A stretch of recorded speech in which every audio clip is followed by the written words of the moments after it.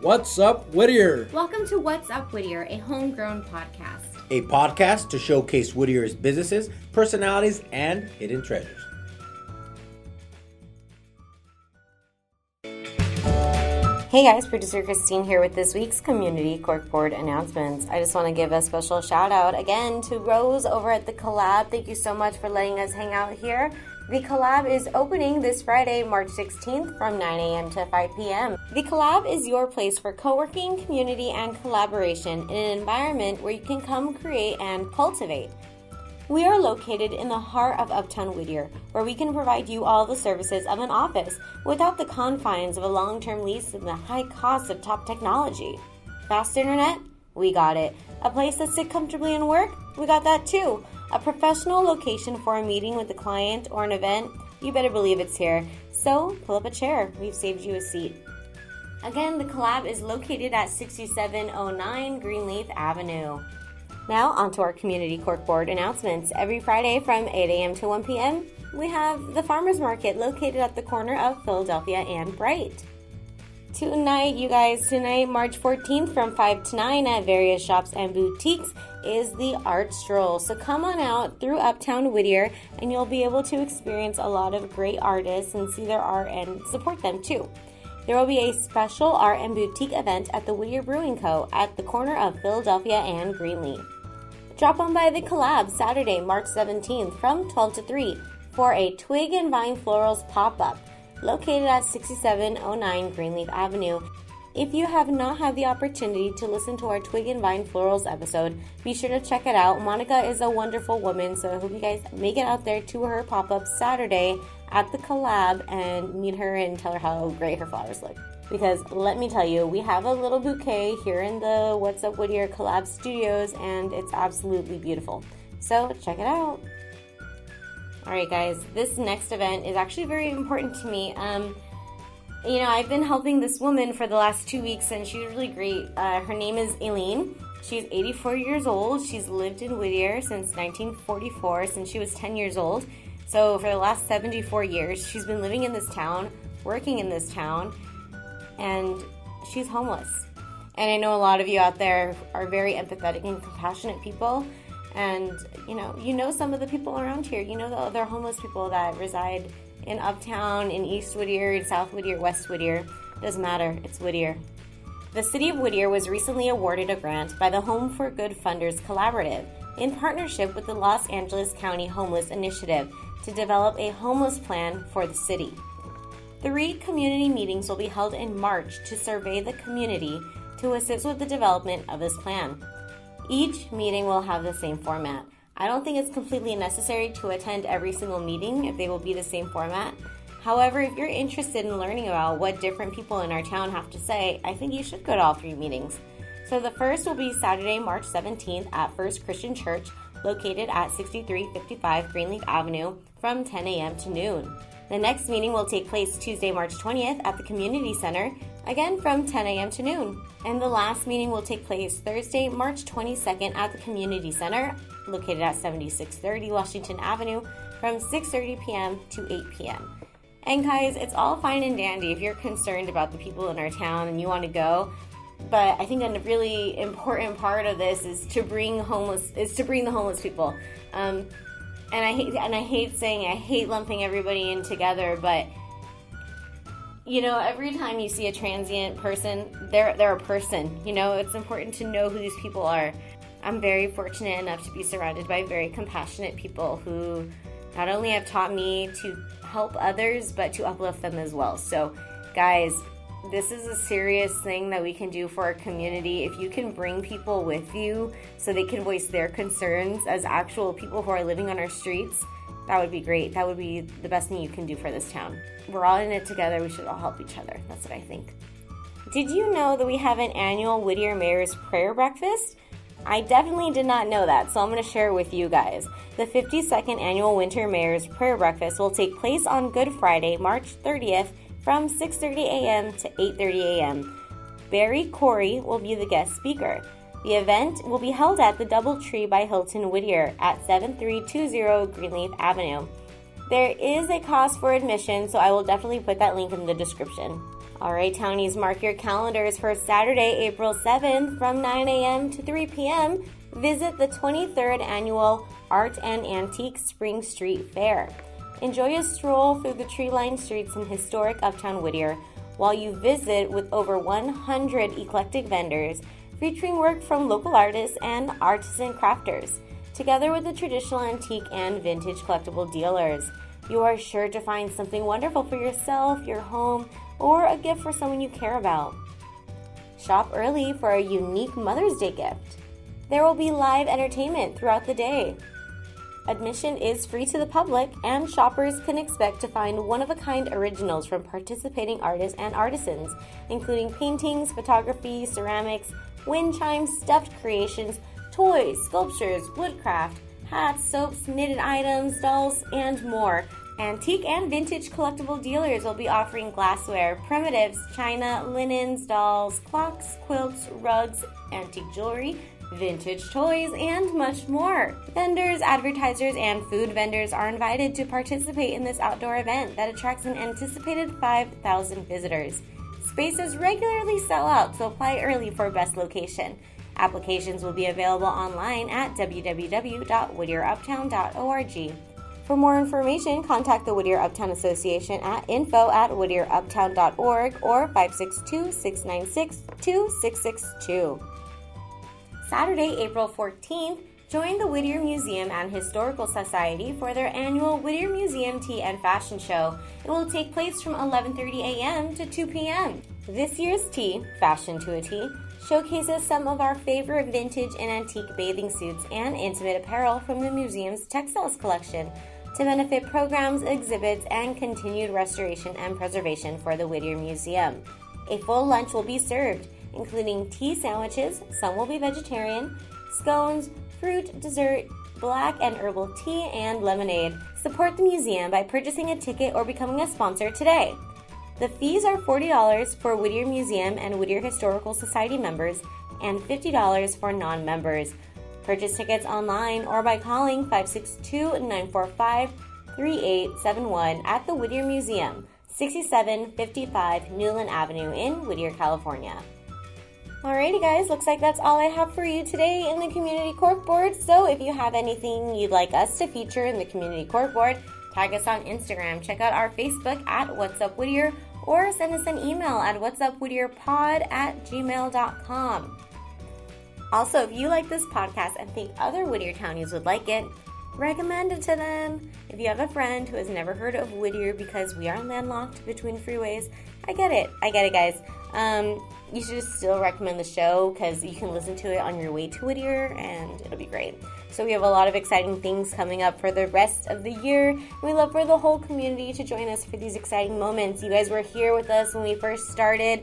You were there with us when we were at Jesse's office, traveled around with us when we go to different offices to record for the episodes. And now we found our home at 6709 Greenleaf Avenue at The Collab. Again, thank you so much to The Collab for letting us be here today. Check them out at thecollabinc.com. Check out their Facebook, The Collab Inc., or check out their Instagram at the_collab_inc. Well, I hope you enjoyed this episode. Take it away, Jesse and Remo.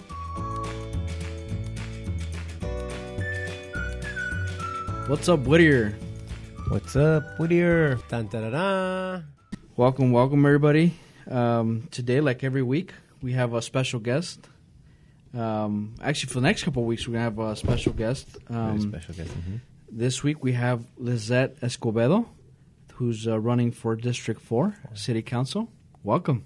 Thank you. Thank you, everyone. Lizette, do you want to tell us a little bit about you and what you're running for? Sure. So I'm running for City Council District 4.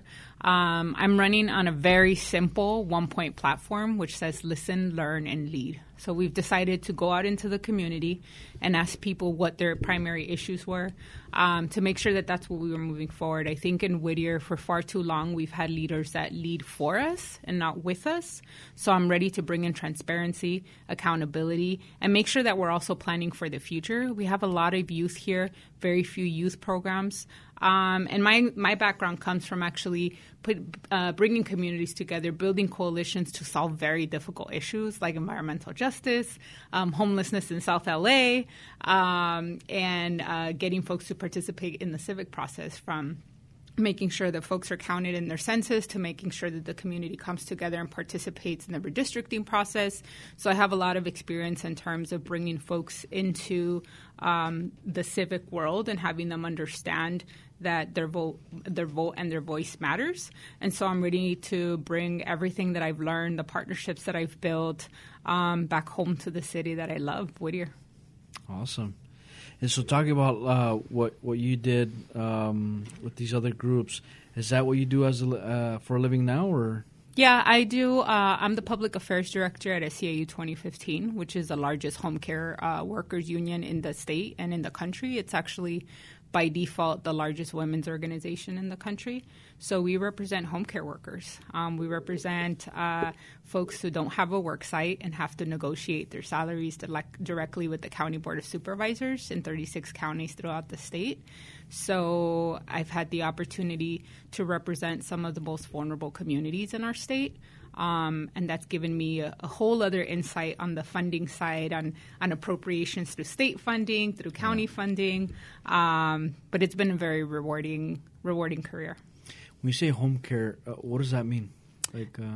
So primarily who we represent are IHSS workers. So these are workers who take care of those folks who are disabled or require senior care and are within a certain income threshold, usually within the poverty income guideline. So they take care of folks who can't afford a nursing home, can't afford senior living, but need home care to make sure that they can live day to day. So we represent the workers who work for the most vulnerable. Like a caregiver, essentially. Yeah. Basically. Okay. Interesting. So where did you grow up, and what brought you to Whittier? So when my parents got here from Mexico, they moved to a little city called Huntington Park in Southeast LA. And so I grew up through elementary school in Bell Gardens, California. We were exposed to a lot of what you shouldn't do in municipal office, right? We were neighboring to Bell.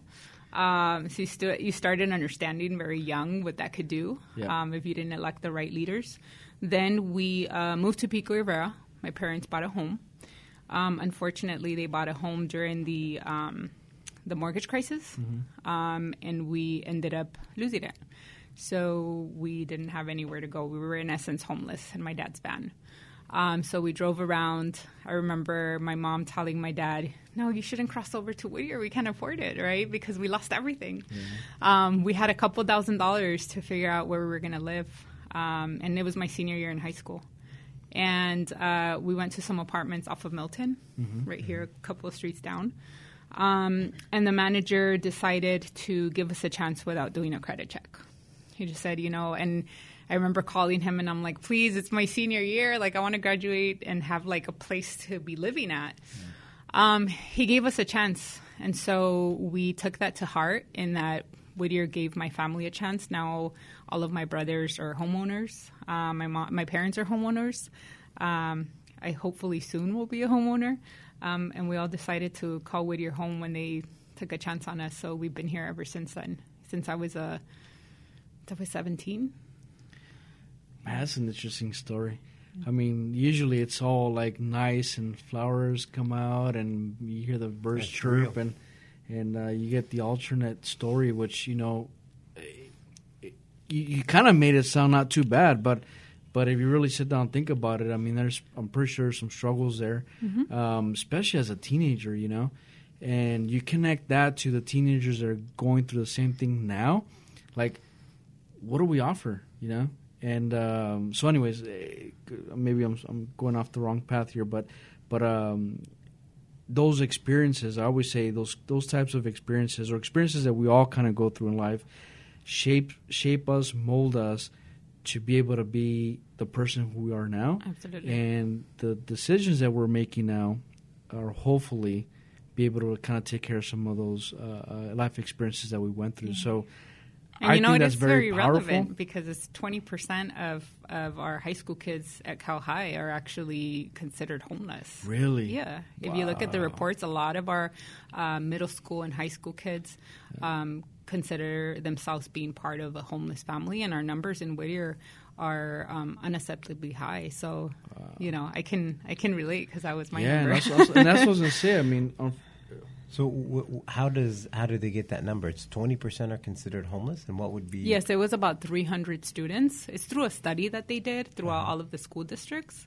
I think, you know, Whittier was okay within all the other school districts in the schools, but we're Whittier. Like, you know, when we canvass our folks in District 4, you come across a lot of very compassionate families who are doing well and want to help, you know? And so I feel like in Whittier, it should be zero, you know, in Cal High and all our middle schools. Yeah. So. No, and again, what I was getting at is that it's kind of like what you said, is that you could, now when some of these issues come up before you, you know, you could easily relate and make a better decision in terms of what needs to happen for those specific reasons. So, yeah, I mean, that's where experience really counts. Let's see. So the next question is, why are you running for city council? Well, I guess like you mentioned, in terms of your past kind of shapes your future. I think having been exposed to municipal governments that don't work, that are self-serving for the most part, where you see your communities are struggling and yet your city council members are not. I think in this case, what I started noticing is that, you know, for the most part, our city council has done a good job with the city. Everybody loves Whittier. I don't think I've encountered one voter that absolutely hates the city. I mean, we all love it here. That's why we're here. But I think that we could be doing so much more with the talent that we have. We could be doing so much more if we had the representation. Whittier is changing every day in terms of its demographics. 70% Latino, 54% millennials. I think we should do more to make sure that our leadership is just as diverse as our community. And so when I realized that I could be doing more for my city, and when I realized that a lot of the issues, I remember seeing a couple of issues, homelessness, for example, where I was like, wait a minute, but working in nonprofit, you work with the philanthropic community, and they had some grants, and they were working with the city of El Monte on figuring out the homeless issue there. And I was like, where's Whittier? You know? And so when I started seeing all that, I realized how valuable my experience could be to my city. I've been here for 15 years. I've decided to raise my daughter here. So I thought, if not me, then who? If not now, then when? And when the opportunity came up to move from at-large elections to city council districts for representation, I said, this is the time. Was there one turning point that you said, you know what, after you saw this or experienced that you said, hey, I'm going to run for council district? I would say it was a couple. I think one of them was actually having encountered a lot of issues with public safety in my own. I live off of Painter and Mar Vista, so it's kind of a widely, you know, there's a lot of traffic there. And there was, you know, and there was various incidents. It was like they would close down the street, and I'm like, you know, Whittier is it's known to be a pretty safe community, but once you move into those streets, it kind of, you know, and sometimes my house would be blocked off because maybe there is a homeless person like right next to my car, and so I couldn't get, like, the police would tell me don't get out, etc. You know, and then the other kind of key moment for me was when I enrolled my daughter in the soccer program at the Whittier Community Center, and her first practice was like on the side of Parnell Park. And I was like, well, can we take this to a soccer field? And everyone was like, which one? We don't have any over there, you know? Sure, let's go to it. Yeah, and so I started kind of asking around and looking, and I thought, you know, our scenery is beautiful. We have trees everywhere, but what are we offering our youth, right? And so, and then when I started looking into what we were doing on the issue of homelessness, what we were doing on the issues of public safety, I realized that a lot of the work that we're doing is around the symptoms of the problem and not actually talking about the root causes of the problem, right? So we don't have soccer fields. We have a huge kind of void in youth programs, but then we have rising petty theft, and then we have rising homelessness. We don't have affordable housing. But so then you start realizing, okay, there's kind of a pattern here. And I think, but it was those moments that I wanted to kind of look into more and figure out, what can my perspective provide? Yeah. So what do you think some of the biggest concerns? I know you said it's the 1-point plan. What have you heard back from the residents that you think is the biggest concern? So after knocking on about 1,400 doors, we're still doing it now, 7 days a week. It's a lot of work. Some of the top issues have been, one, absolutely public safety concerns. We definitely have a rise in petty theft, in property crime. And I think one of the things that some of the communities that we spoke to feel is that they don't have a kind of tighter relationship with our law enforcement. And that even though we have neighborhood watch programs, because they're for the most part not fully funded, you don't have kind of this community space for them to come together. So, one is disconnect, and the other is making sure that even our officers are well-resourced and that we're providing professional development opportunities to make sure that as we move into the 21st century where everything is on social media, are they prepared to kind of move into the 21st century with us? And so those are some of the concerns. When you go into District 4, you start noticing that like every street is different. So some streets do have public safety issues that are a little bit more urgent than others. But overall, I think when you have a tight-knit relationship between law enforcement and community, you can prevent a lot of that. So I'd like to see that. I'd like to see that tighter. And then I think second that has come up, and probably even before public safety, is transparency and accountability. Most of the folks we talked to didn't really know who sat on their city council. And we targeted initially a lot of folks who have voted in past elections.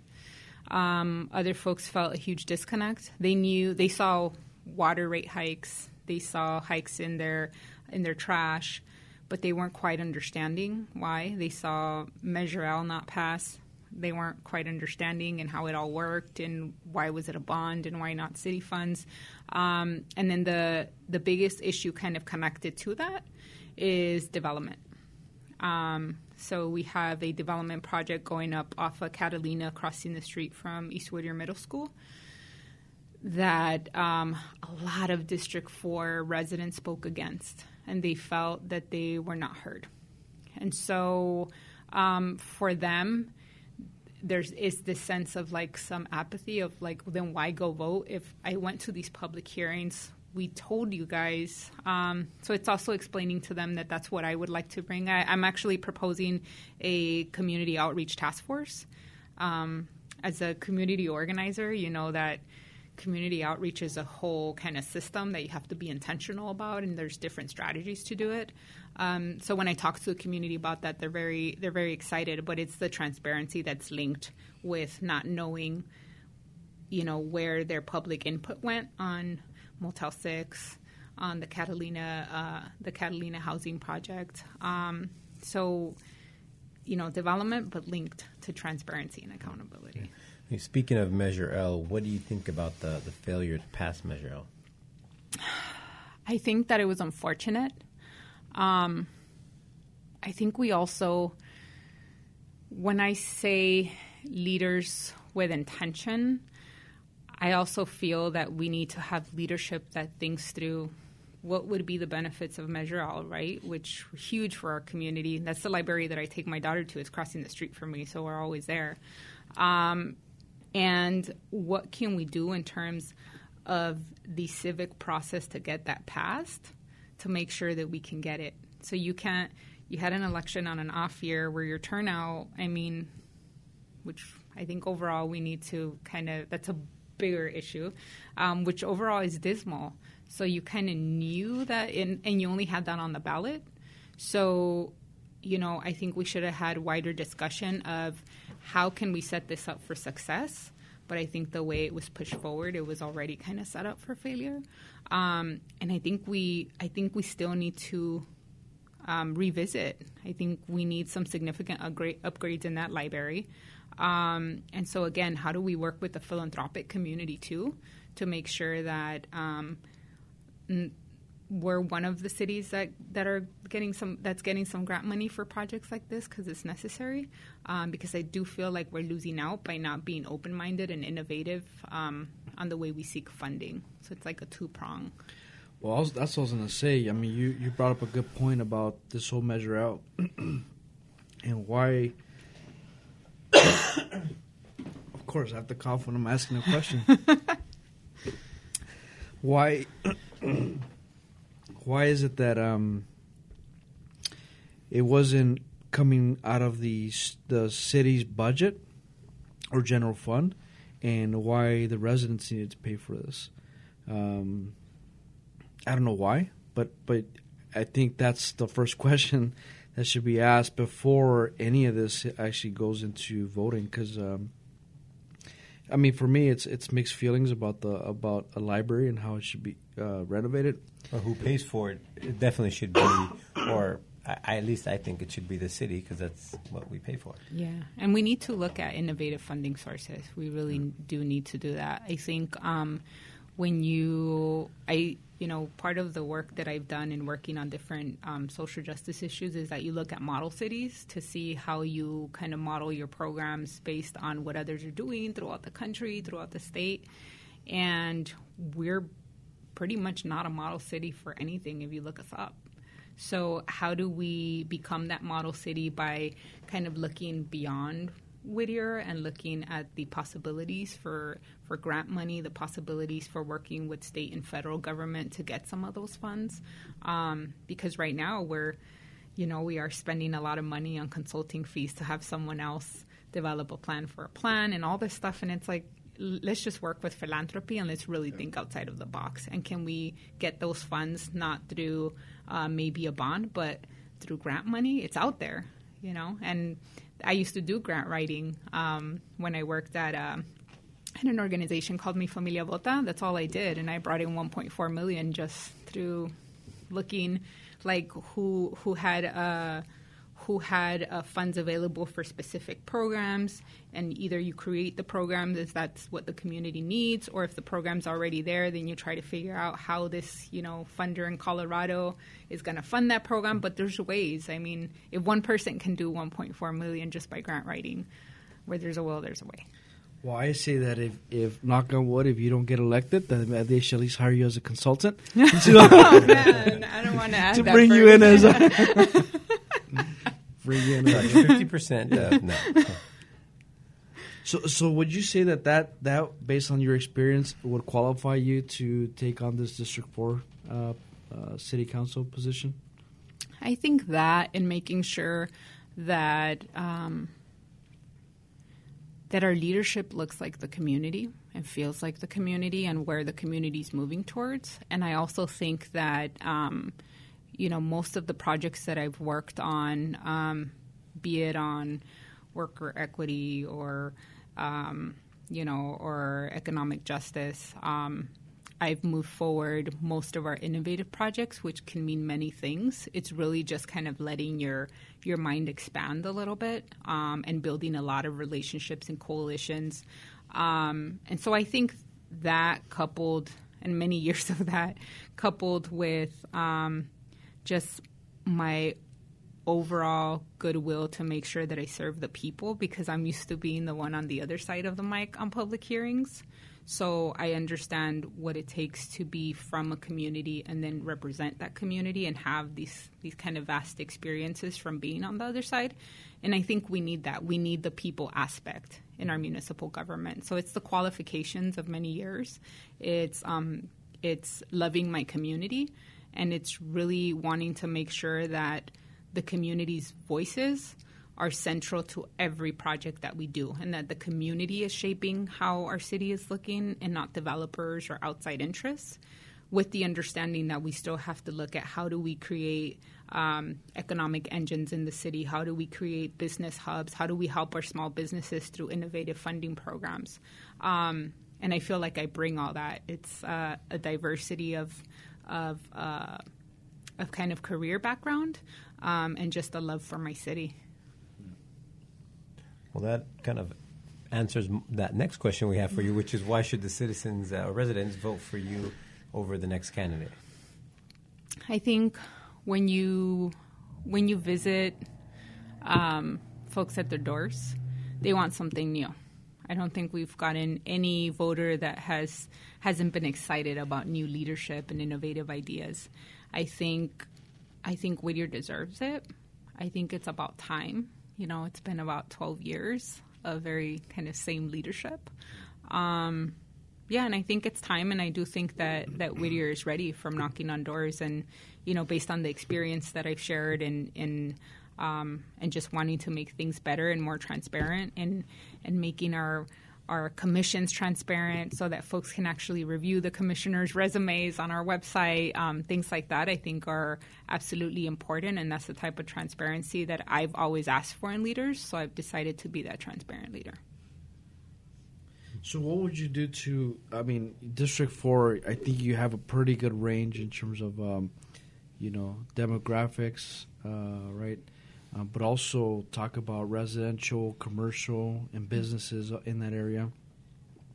What would you do for the business side of things? What would you do to encourage more business? I think that we definitely need to start looking at how we help our small businesses thrive. I think that it's great that we're bringing in more business, and I think that's definitely, you know, I've enjoyed a lot of the businesses on Whittier Boulevard, and I think that's great. But at the same time, I fear for the displacement of our small businesses in the area, and what are we doing to help them? I actually was one of the youngest directors for the Women's Business Center through the Small Business Administration. And I used to have to work day to day from helping them on their business plan, their marketing plan, and then getting them microfinancing, which was super tough. So I understood some challenges of this week I'm going to have to borrow from my son to stay afloat, and next week, but then everybody loves that business, but that city, or that county, at least where I helped some of the businesses, didn't really have any programs that we can look into, so we had to work through the federal government. And so I would actually like to see some more small business development programs to make sure that we're helping our businesses here in Uptown to increase traffic to Uptown and make sure that that they're bringing in the customers they need to thrive. Yeah. And at the same time, when we're bringing businesses, again, looking at how we can be innovative with that. Can we create business hubs in different areas or technology centers in different areas? I think Whittier is right for that right now, but we really have to think outside of the box of, yes, residential and commercial is okay, but what else? What else? Let's think outside of the box and bring that in and help our small businesses thrive, definitely. Well, that leads us to the next question. If there was something in Whittier that you feel is missing that you would like to see here, what would it be? I think one, bringing in the community more to the leadership process and to the government space, and being intentional about a community outreach program. So I want to bring in a community outreach task force that's comprised of community leaders from different viewpoints, different areas, et cetera. I'd also like to see some type of investments commission to see how the city is investing. Are we investing in a smart way? Are we getting a good return on investments? I know right now we have a consultant that helps us with our investment, but we have so much talent and so much knowledge in our city that I feel like we should start looking at community members that can participate in some type of commission. And then we really need to look at youth engagement strategies, from increasing green spaces, meaning at least one soccer field. Like, I gotta get at least one soccer field. To making sure that the programs that we do have in our city, that we're being as helpful as possible. And then what else are we not looking at that can help us out in terms of youth development? I know a lot of folks have said this, but I think that education and youth engagement is the best crime prevention program that you can have for the future. So what are we doing to create a pipeline of excellence in our youth? Yeah. So I'd want to see more youth programs and us being more helpful towards them. Yeah. That's a great quote. A pipeline of excellence. Yes. For the youth. Very cool. Just that. Write that down. I know, right? So talking about some Whittier here and ask you some of your favorites or your go-to places. When you're around, when you're not obviously walking all the homes, where are your favorite restaurants or some of the places that you go to? As far as where do you frequent? I feel like I'm always like in Uptown. Uptown, I feel is like the heart of our city in many ways. I love Crips and Grapes, like the oatmeal with granola there, man. Mm-hmm. Like it hits the spot for me. I also like Bizarra Capital. Every time that I have folks, so I'm one of those people who's always every time I have like some colleagues come or people from out of town, I don't even really take them to like outside of Whittier, which I don't know if they like me or hate me for that, but either way, I take them to Bizarra Capital because that place doesn't disappoint. Yeah, it's just so good. So I'm constantly there, and folks will see me like constantly walking through like the Uptown area because I feel like we have so much to offer. And every time anyone says, "Hey, where should we go?" I'm like, "Let's go to Uptown," and everyone's like, "Really? Again? Yes, again." There's so much to do. So maybe we should ask, where haven't you gone? What haven't you tried? In Whittier, I feel like every time I see something come up, I really want to go to what is it called? The Burger Hub. The Grub Burger, sorry. It's right next to the Starbucks. They just opened it. It looks super cool. It looks really neat. Been there? No. I mean, when you drive by, you can see the bar, and I mean, it looks really neat. Yeah. So Chris, I knew it, Christine. What did you have there? I'm hogging your mic, Lizette. I went with my dad this weekend. We both really enjoyed it. My dad got the Voodoo Burger. He was really into it, and I got like the guacamole burger.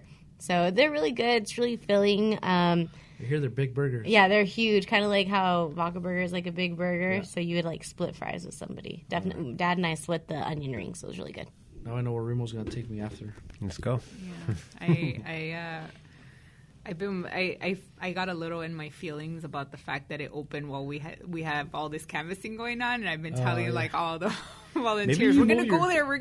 Maybe that's where you move your headquarters. I know, right? I'm sure they'll be open to it. I'm very sure they'll be open to it. Yeah, but that's a place that I've heard nothing but good things about, and I really want to go. Yeah. That's awesome. It's actually part of our canvassing, so I'm sure I can kind of make my way. Yeah. Christine knows all the districts by heart. Awesome. And how can people connect with you for your campaign? And I have a website. It's lizetteforwhittier.org. They can also visit me on Facebook, which is facebook.com/Lizette for Whittier. And Lizette is spelled Lizette. That's double T.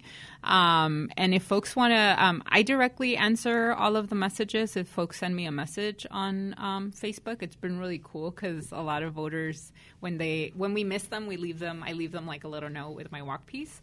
And a lot of voters, like it's been really cool to see how engaged they are because they'll message me and they're like, "Hey, sorry I missed you. I'd love to chat with you." And so I've been having Coffee Fridays every Friday, and those folks who reach out or who talk to one of our volunteers but want to get to know me, then they can usually come to one of the Coffee Fridays, and then it's like office hours, so I'm there for 2 hours. Folks can come in, ask me questions.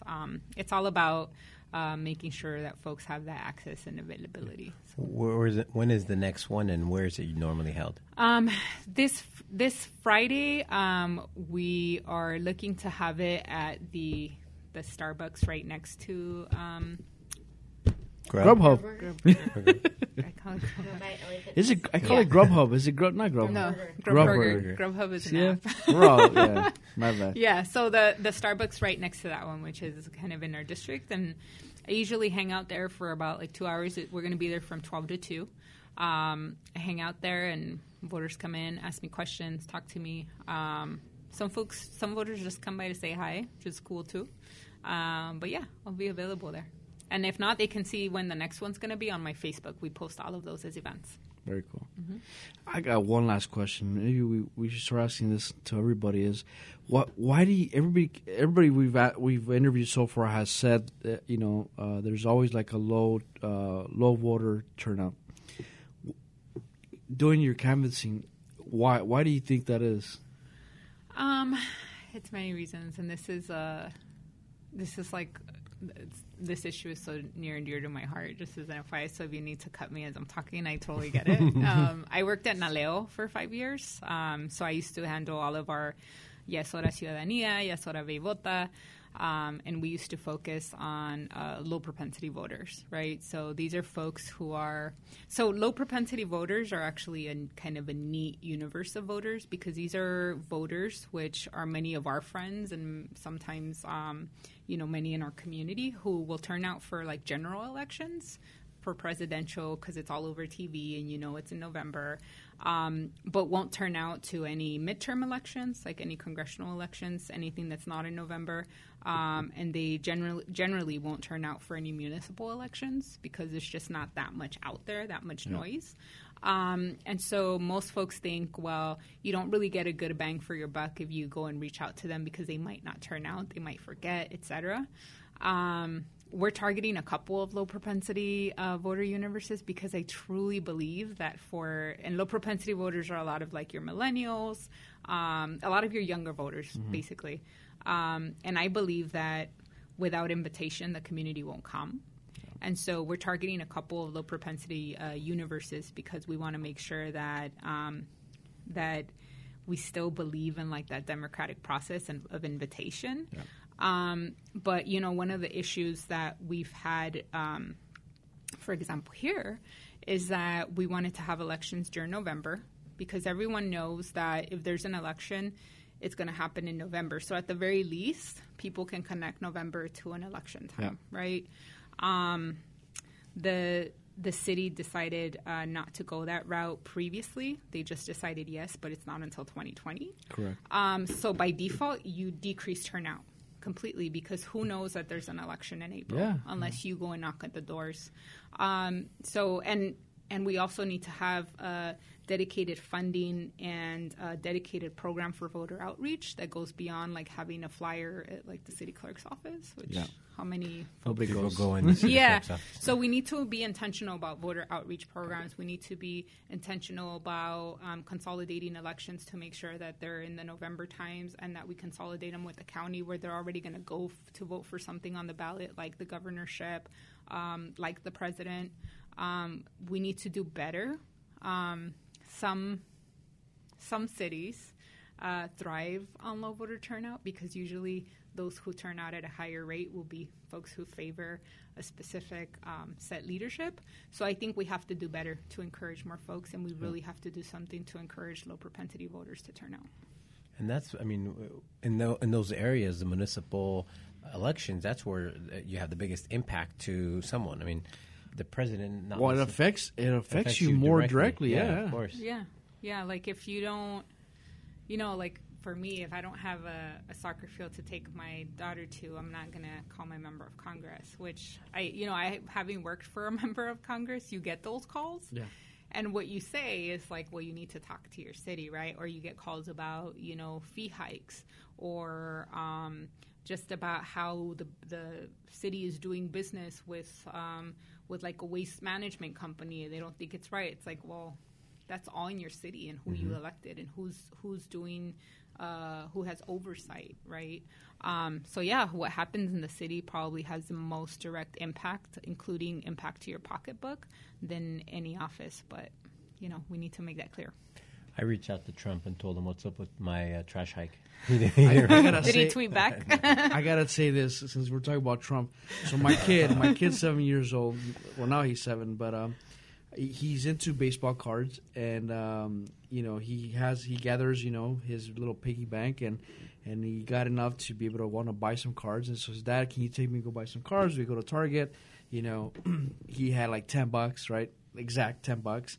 And so he started doing the math, like how many packs he could get. Each pack was whatever, $2-3, and at the end of the day, he was only able to get 3 or 4 packs. And so we go to the cashier. Cashier rings it up. It's $10 or $11.95 or something like that, right? And he goes, "What?" He goes, "It was $10. I did a math." And he starts doing his math again. He goes, "It's $10. He goes, "No, it's plus tax." He goes, "Plus tax? Oh, that Trump. I knew it. Is it him because of my tax?" Like, he has no clue of how this whole system works.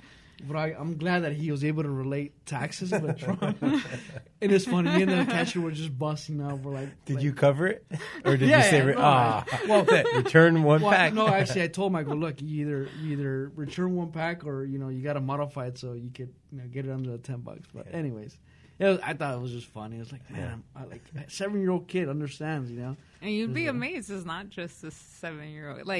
People, I think we as leaders in our communities need to do better to educate our communities on the levels of government.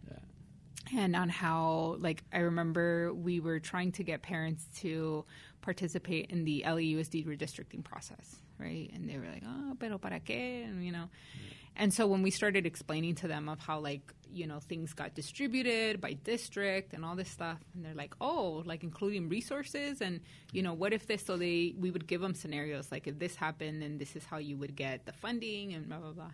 And we did a 6-week-long training on how to identify your communities of interest within redistricting, how to go to a public hearing and provide a comment. And we said you could do it in Spanish too. Most of the cities are required by the Voting Rights Act to have folks that could speak Spanish.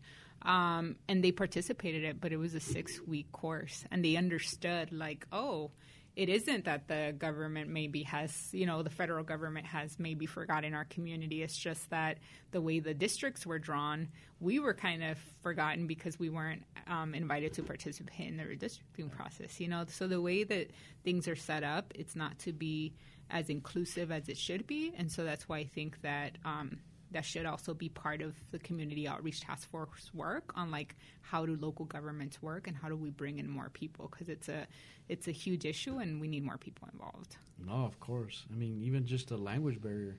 Yeah. So now you gave me a good idea. Next time, Christine, we go to city council, puro Spanish. Yeah. They're gonna look at you and Josue might respond. Yeah. What? What did he say? Hey, if I'm there, I'll respond. Yeah. Well, Awesome. Lizette, thank you for coming on. We wish you the best. Thank you. District 4 is, I think, like you said, it's a good range, so you'll definitely represent a lot of people. Again, Wish you the best. hopefully you get on there. Thank you. And don't forget, Election Day is April 10th for everyone listening. Yeah. Yes, Very, very yes. important. Polls close till 8 p.m. There you go. And of course, your info would be on our show notes, so if people want to be able to follow you, they can. Awesome. And if not, they could get a hold of Christine, and Christine will forward the message. Awesome. Thank you again. Thank you, Lizette. Thank you, everyone. Thank See you you for later, inviting me. Whittier.